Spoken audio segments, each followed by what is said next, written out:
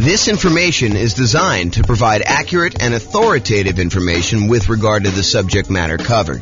It is offered with the understanding that the presenters are not engaged in rendering legal, accounting, or other professional services. If legal advice or other expert advice is required, the services of a competent professional should be sought. Welcome to the Charleston Real Estate Investing and Real Estate Financial Planning Podcast. Learn all about investing in real estate in Charleston, West Virginia, with a combination of real estate financial planning and modeling with numbers specific to Charleston, plus syndicated, more generalized recordings of live and pre-recorded real estate investing classes, not all of them specific to Charleston. Be sure to stay tuned after the podcast for a message from our sponsors. Well, good morning and welcome, everyone. I am your host, James Orr, and we have a really interesting, very cool class today. The class is about accessing equity in properties. And one might think, just hearing the title, that it's about like, how do you pull equity out of properties? And yeah, we'll cover that, but that's really not that much to go over. Really, what I'd like to talk about is a couple ideas related to accessing equity in properties. And this is probably a really deep topic. I could do a full day's class just on this alone. And you're like, really? There's that much stuff to go over? And the answer is, yeah, there probably is a full day's content to kind of go over this. But I will cover kind of like an intro to accessing equity in properties today.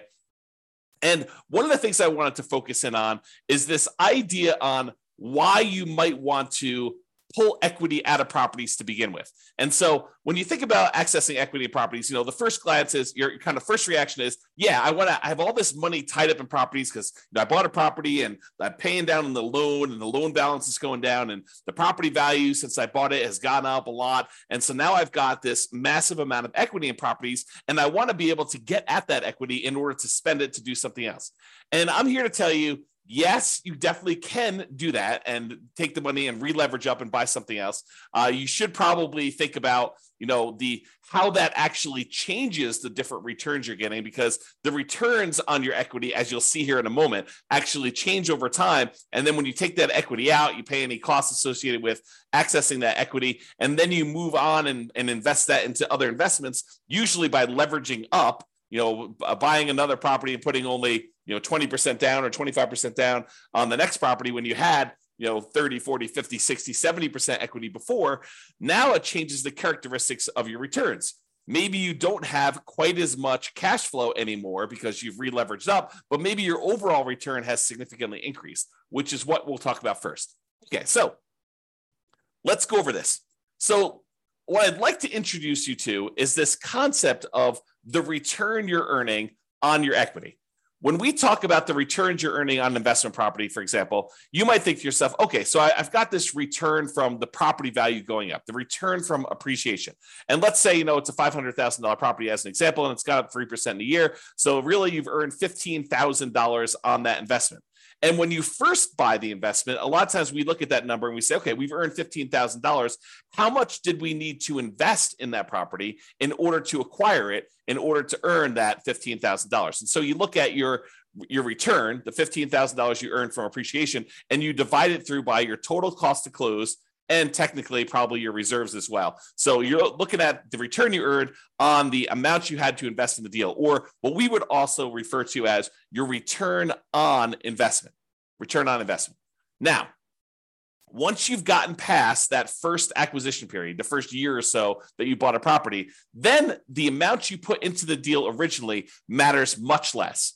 In fact, at that point, what you're really concerned with is how much money am I earning on the equity that I have in my property? Because at this point, you're like, look, what's my alternative? I could take this equity I have in this deal and I could pull it out and I could go buy something else. So really what I want to know is, how productive is the equity that I have in the property that I could go and then take and do something else with? I could go take that equity and I could go invest it in another rental property that might get a higher return, or I could go invest in stocks or bonds or annuities or whatever else I want to buy in order to take that and get a return on it. So what I really want to know after I've owned the property for any period of time, really, beyond a year. The first year, I think a lot of times we look at return on investment. But as soon as we get beyond that kind of like first year period, a lot of times what we want to look at is return on the equity we have in the property before we go and consider taking that out and looking at other properties. So what I'd like to show you is how this return on equity changes for the various different returns we have on an investment property. So for example, even though the amount you're earning from appreciation, the amount that the property is going up in value, is increasing the longer we own it. In that first year, maybe we earned $15,000 in appreciation, but fast forward a couple of years later, now the property's worth $600,000. And even though it went up still that same 3%, now it's not $15,000 in that year, it's now $18,000. So even though the amount of money, the dollar amounts that we're earning from appreciation is actually increasing. It's going up each year that we own that property, besides years that it goes down. But if we have the same appreciation rate, the amount you're earning on equity is going up over time, even though that number is increasing, the numerator in the equation that we're talking about, the amount of equity you have in your property is also going up. And it's probably going up faster than the amount of appreciation you're going up, which that means is the amount of return you're earning from appreciation on the equity in your property starts off usually the highest when you first buy the property. And in this case, we're showing it's about 18%. You'll have to do your own deal analysis. And this shows up on the world's greatest real estate deal analysis spreadsheet for you to go and look at and see for yourself. But it usually appears as the highest when you first buy a property, your return on equity from appreciation, and then it decreases. It goes down over time until eventually it becomes what your raw, unleveraged appreciation rate is, which in this case, I've been using as an example, 3% per year. So if your property value is going up 3% per year or 4% per year or 5% per year, that is your unleveraged appreciation rate. And eventually, once you pay off the property and you no longer have debt pay down on the loan, the appreciation rate is actually your return on equity from appreciation. Okay. So it starts off really high and it gets lower and lower and lower over time. That's what the curve looks like for return on equity from appreciation. Now, let's look at how that changes with cash flow.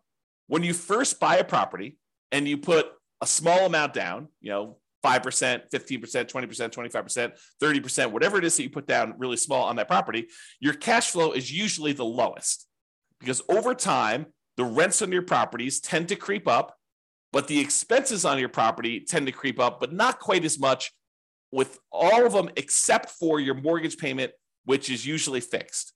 Okay. So what tends to happen is your cash flow tends to improve over time. Now, what's going on here when these little kind of like lines that get all jagged and stuff like that, that's the fact that your rent is not going up every month, that we have 12-month leases and then the rents go up and they kind of increase your cash flow. So the reason why there's jagged edges here is because we've got a fixed rent for the lease and then it kind of catches up here. So you can see the curve though, and your cash flow kind of improves until you get to the point here where you pay off your mortgage and then cash flow really increases and it approaches what basically is cap rate at that point. The cash on cash return on a full paid off property is going to be cap rate.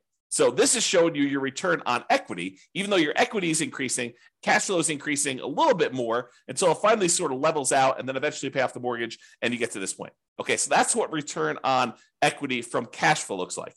Now, let's look at it from debt pay down.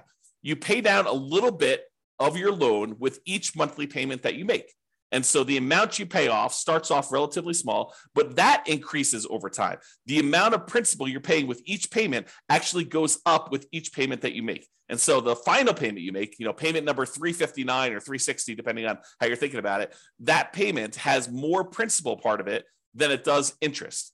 In the early part of it, your principal, the amount you're paying on principal is really small, but it increases over time. However, your equity is also increasing. So just like the appreciation return, now the return on equity from debt pay down is also going down. So it starts off a little bit above 10% and it kind of decreases until finally you pay off the loan and you no longer get any return from debt pay down because your loan is completely paid off. Okay. So the return decreases over time. What are you noticing about this so far, right? Like the appreciation return is decreasing. Your cash flow one's increasing and it kind of bumps up when you pay it off. And your return on equity from debt pay down is also decreasing. You can see that what's probably likely to happen is the returns we're getting, the longer we own our property, the return on equity we're getting is tending to go down. It's decreasing over time. The longer we own a property, the lower the return we're getting, which is not necessarily a bad thing, except it's no longer quite the amplified, very aggressive rocket booster type returns that we typically see when we first buy a property. The longer you own that property, the less leveraged you are, and the lower your overall return on equity will be on that particular property. Okay, so we've covered so far appreciation, cash flow, debt pay down. The last one is the return you're earning from cash flow from depreciation, the tax benefits you get by owning this rental property. And those, just like the other appreciation and the debt pay down one, starts off high in the beginning, and eventually it goes down, down, down, down, down, because the amount of cash flow from depreciation is fixed. That is a static number. You establish it when you buy the property, and then that decreases over time until 27 and a half years with a residential property, and then that goes away. That benefit drops off completely after you own the property as a rental for 27 and a half years, and so it starts off really high, and then it goes to zero. So 3 of the 4 returns, appreciation, debt pay down, and cash flow from depreciation, they all have that similar drop-off type curve, where the only one that is not like that is your cash flow one. Okay, so now let's put those all together to show you the relative sizes of them. Okay, this is not graphically summing them, it's all just showing them in comparison. So your biggest return, and this could vary depending on your property may have much better cash flow, or much better debt pay down, or whatever it is for there. But I'd say this is a pretty typical property, what we would normally see in a relatively normal type property. And that is that the return you're earning from appreciation tends to be the highest. The return you're earning from debt pay down tends to be the next highest. The return you're earning from cash flow from depreciation or cash flow, depending on whether your property is a better cash flowing property or the depreciation benefit's a little bit better. Like, those are probably the next 2, and they could be reversed. That's probably the most common switchover point. But then over time, these 3 returns, they're all kind of coalescing down till they get to either zero for the loan payoff and for the tax benefits, which both go away after a certain period of time, or from appreciation, it tends to kind of like become asymptotic. If you're kind of a math person, it gets very, very close and eventually hits the actual appreciation rate that you're using for properties. And then cash flow, it starts off relatively low, it grows until you pay off the property, and then that significantly increases. So you can see, though, that the overall returns we're earning on our property over time, when we look at the return on equity, are going down, even though the dollar amounts that we're earning on the property are going up, right? The amount of money we're earning in dollars from appreciation has gone up. The amount we're paying down in the loan has gone up. The amount we're earning in cash flow has gone up. The amount we're earning in cash flow from depreciation is the same. Okay, so it tends to be that the dollar amounts returned look better and better and better the longer you hold your property, which is great. But when you think about it as the dollars I'm earning on how much money I have tied up in this deal, that is getting worse, which incentivizes you. It says, hey, look, maybe I should pull some money out of equity and then go re-leverage up, go buy properties where I get back in this really high part of the curve. Okay, now I'm going to take this same chart and I'm going to do something with it. Okay, so this is the chart showing you that, the return from appreciation was, probably like 18%, somewhere in there. The return you were getting from debt pay down in this particular example is just over 10%. The return you were getting from cash flow from depreciation was probably around 4%. And then the cash flow one started off really, really low, like almost zero. Maybe let's call it 1%. So you could see all those different returns. Now what I'm going to do is I'm going to stack them on top of each other so that you could see what the sum, the additive benefit, what the sum of all of these different returns are. And that's this chart. So I just graphically add that, and I'm showing you that your overall return summed up at the very beginning is 34%. I'm just estimating, right? So it's about 34%. But you could see that, even just 10 years later, the sum is below 20%. It's probably in that 17% range. So this is why I think a lot of folks, they're like, look, my equity has grown so much in this property, especially the last few years, right? Property values have gone up a lot. We have these really low interest rate loans. And so really low interest rate loans, they pay off really fast, faster than higher interest rate loans. And then the amount you're earning from your appreciation of the property value is going up. So your equity grew really, really fast. And so this dropped off really, really fast because we had this massive equity growth. And even though rents have gone up a little bit and now properties aren't quite appreciating what they were, you're still paying off that loan pretty aggressively and your depreciation is still static. So you can see that your overall return has dropped off. So you're like, look, if I go do a calculation today and I look at what my return is on equity, it's probably relatively low. And so you're thinking to yourself, well, I've got, this equity in this property. I got $100,000, $200,000. If I've got a whole bunch of properties, maybe I got a couple $1 million in equity. But if I go take that money out, if I access the equity and I take that equity and I go invest it somewhere else, my cash flow is not going to be as great because my cash flow has not been growing as much. It's probably going to be negative in a lot of cases unless I put a lot more down. But if I put more down, I've got the same return on equity issue going on, where I have a lot of equity tied up in the property, my cash flow is not amazing. So this is the challenge that you could think about this as just like a mental framework of, if you're kind of familiar with this idea of the 4% rule, right? I could pull out 4% of my money that I'm holding in an investment. Like if I've got money in stocks and bonds and stuff like that, I could safely, I'm using safe in kind of scare quotes here, but the idea using the 4% rule or the 4% safe withdrawal rate or the Trinity study, if you're familiar with that, is that if you have $1 million invested in stocks and bonds, using different percentages depending on how you're doing your calculations, but you could probably in quotes, safely withdraw $40,000 a year, 4% of $1 million, $40,000 a year safely and have a very low probability of running out of money. So if you think about this, though, if we were doing a 4% safe withdrawal rate later on these rental properties, we don't usually think of this 4% safe withdrawal rate with properties, but I'm going to kind of like mix the two together today. If you were doing that, you're earning, probably about 8% overall return. Maybe your cash on cash return, your cap rate is going to be 5%, and then your appreciation rate is going to be about 3%. So you're earning a similar amount to what you might earn in the stock market, except now you're pulling out, 4% of this instead of the 8% that you're doing. So in that case, you're probably spending most of your cash flow is a way to look at that. However, if you constantly rebought properties and you were earning, let's call it even 30% per year, and you were only spending 4% of your equity, but every 5 years or 10 years, when your property, your return on equity dropped below 15%, you re-leveraged up, even though the cash flow wasn't there, and you pulled out some of the money to spend. That's a different way of looking at this, where you could almost, I don't want to mix these too closely, but you could almost think of as a bastardized version of a 4% rule if you were to maximize your return on equity and you kept re-leveraging up, okay? And that's sort of the idea. If you ever watched my class where I did cash flow versus appreciation, where I looked at someone who lived in a market that got really, really good cash flow, and I compared them to someone who lived in a market that got really, really good appreciation, and I showed you that in both those cases, you can actually achieve financial independence. They're just different how you have to approach them. And one, you have to tap into equity in order to live and survive. And the other one, you have to tap into cash flow in order to live and survive. Or you choose to tap into cash flow because it's easier, right?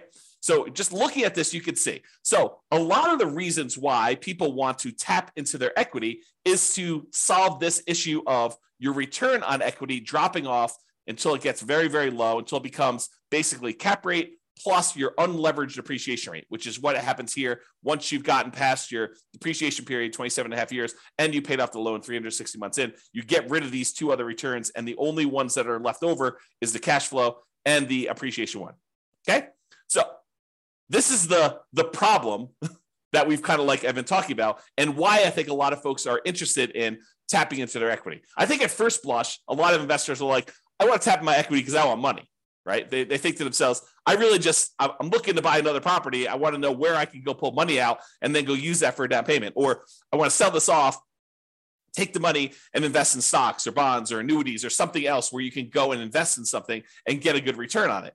And they may or may not be thinking about this concept of return on equity. But if they pause for a moment and they looked at it, they would say, I think one of the reasons why I want to go and pull this money out and do this is because the returns I'm earning, even though their dollar amounts are higher, the return on equity has actually declined. It has dropped off because of this phenomenon where as your equity goes, the returns you're earning on that equity are actually lower. All right. So we talked about this. Many real estate investors may want to maximize their return on equity to keep their returns high. And really, what we want to do is maximize the returns on what we call true net equity. Because so far to this point, I've just been talking about equity as the difference between the price of the property and what you owe. And that's not exactly true. Because if you wanted to take that money and you wanted to go invest it somewhere else, what you really want to know is how much money am I going to walk away with after closing when I pay my closing costs, when I pay any real estate commissions, when I pay any capital gains taxes on any of the gains I've had on the property, when I've paid back my depreciation recapture tax. Like all of those things need to be paid off before we actually go and walk away with equity. And if you look at the world's greatest real estate deal analysis spreadsheet, there's a section on there, I think it's in the lower right, where it talks about how much equity you have and then what your cost in order to access that equity is. Because there are costs. There is the closing costs, there is the capital gains tax, there is the depreciation recapture tax, because you have to pay tax on the amount of depreciation you took when you sell the property, and then there's your real estate commissions. And so we got to actually take into account those in order to get at our equity. So if you think, hey, look, my property is worth this and my loan is worth this, that's how much equity you have. That is your like raw equity. What you really want to know is how much equity you have when you pay off all those fees, and it may be significantly less than the amount of equity you thought. Okay? So really, what you want to do is you want to maximize that return on true net equity, because what you're thinking about is what's the return I'm earning on what I would walk away with if I sold that property? Because that's the amount of money you're going to take and you're going to invest in something else that you're going to want to know what return can I earn on that amount. It's not the return you're earning on your raw equity. It's the amount of money you would then get on a return from the money you could walk away with. Because you may have $200,000 in equity, raw equity, but you may only walk away with $100,000 when everything's said and done. And so if you thought you were earning 10% return on your true equity, and now you're really taking only half of that back, you got to earn a lot more on your money that you're investing in something else in order to get that same dollar amount of return. Okay, which is why we think in terms of true net equity. So true net equity is the equity after you pay all the expenses to access it, including closing costs. If you're doing a 1031 exchange, any 1031 exchange fees, any real estate commissions, if you've got those, any depreciation recapture, and any capital gains. And then we show your equity, your cost to access this equity, and the return on equity on the world's greatest real estate deal analysis spreadsheet. I think it's one of the more unique things that we include on our spreadsheet because it is so important. I think there's a lot of folks that think, really what I want to know is when I'm getting into the deal, my cash on cash return on investment, or some people like to use cap rate. So I think a lot of folks are looking at that. Next thing I think a lot of folks look at is what is my dollar amount of cash flow? But I think few people are strategically thinking ahead to, well, what does this deal look like in terms of my return on equity over time? And how am I going to use this when I'm trying to achieve financial independence? It's not just about acquiring the property and making sure that you optimize for the acquisition.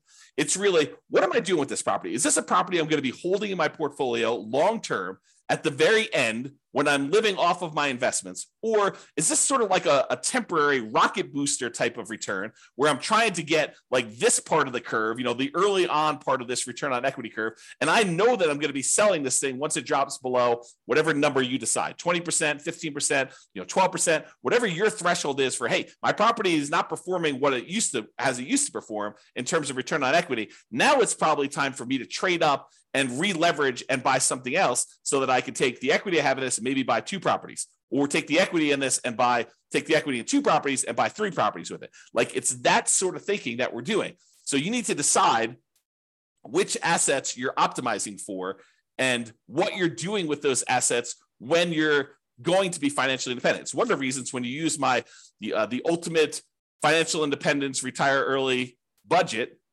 we have like spots on there for you to say, well, what's my budget now? What's my budget if I have like at my minimum amount that I need to be financially independent? And then what's my ideal? And you can look at how much you need in cash flow or resources invested elsewhere in order to achieve those goals. Then you can think to myself, okay, well, how do I get there? Like, which properties in my portfolio do I have already that I'm going to have at that point? Are they going to be free and clear? Are they going to have still mortgages on them? Am I going to re-leverage them up? What properties do I still need to buy? And which ones am I definitely selling to pay off other properties or to invest in something else like stocks or bonds or annuities or whatever?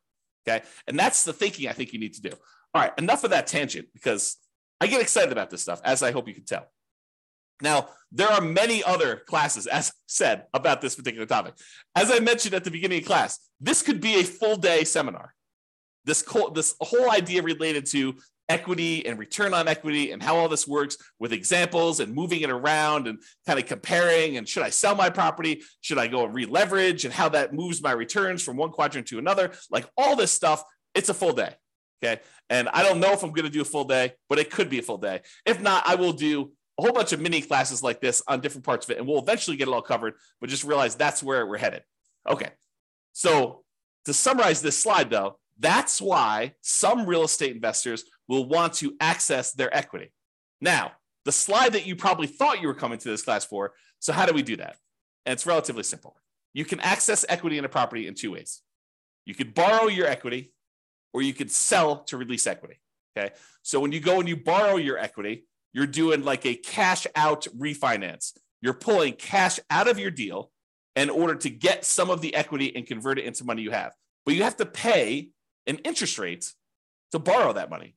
You know, there's a traditional cash out refinance where you just pull money out and you do that. There's a reverse mortgage where you could pull money out and maybe you don't have any payments on it. Maybe it just accrues. And that's usually for people that are of a certain age or older, and it's on their primary residence. So you can't really do that on investment properties, the reverse mortgage. Or maybe you go in there and use like a hard money loan on the investment property in order to pull that money out. Or maybe you go and you ask grandma or your uncle for a private money loan to loan money against the property you have, and you actually borrow your own equity that way. The other variation on borrowing your equity, home equity loans, home equity lines of credit, or other second liens on the property. And in some cases, you may find a lender who's willing to do like a blanket loan across multiple properties so that you can access all of them in one loan. And then you may have to get special permission to release that property if you're going to go sell it or refinance it or whatever you're going to do. But you have to go and think about that, whether you want to do like one-offs and do a whole bunch of these little onesies, home equity lines of credit, or cash out refinances, or you want to go put like a blanket line of credit or home equity line of credit or equity line of credit across multiple properties in order to do that. So that's the whole borrow your equity side of the how do you access equity in properties. The other way is you sell. Okay, you sell the property and you release equity. You can sell the entire property outright, pay whatever cost you have, any capital gains, any depreciation, recapture taxes, or do a 1031 exchange and not be able to actually take your equity and spend it the way you want unless you're willing to pay, some portion of that, or take that money and then reinvest in another property is what 1031 exchange is. We'll probably have to do a whole class on that. We've got a whole class on it, but I'll probably do another updated one on that. But the idea is you sell your property and then you get access to that. Or one that I don't think a lot of folks think of is you could have a partner come in, invest in your deal or your entire business if you wanted to do it that way. But let's just do a single deal to give you the same idea. Have a partner come in and invest in your single deal. They're really buying part of your equity. You're giving up a portion of your current ownership to get some cash out. And then you could use that cash out to go, because it's yours, to go buy another property and repeat. So the idea is you go buy a property, you've held it for a little bit of time, and instead of you wanting to, kind of like get your property, I lost my train of thought here. You basically get your property and then you sell part of your equity in order to access the cash out, to get cash out of the property, and then they participate in the ownership of the property. They get cash flow, they get appreciation, they get debt paid out, or you could sell off just streams of income, right? You could say, look, I'm going to sell you the cash flow stream, or I will sell you the equity when I go sell this property, give them an option to buy the property, and they're participating just in the upside from appreciation and maybe debt paid out or just the appreciation. Okay, so you could do lots of different things with that. Okay, so that is the accessing equity property. So in conclusion, return on equity tends to go down over time as equity increases. That's this chart that we showed. Okay, so that kind of return on equity drops off. Many real estate investors will want to optimize their return on equity. And honestly, it's probably their return on true net equity.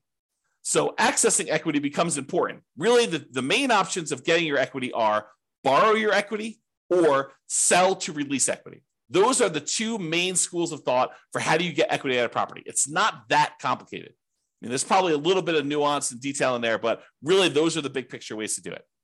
That's all I got. Doesn't look like there are any questions. Hope you guys enjoyed class. This has been James Orr. Have a great day. Bye-bye for now. With home prices up, mortgage interest rates up, and rents up, but not quite enough to counteract the higher prices and interest rates, cash flow on rental properties in Charleston is harder than ever. Book a call with the Real Estate Financial Planner to apply our proprietary 88 strategies to improve cash flow on your rentals.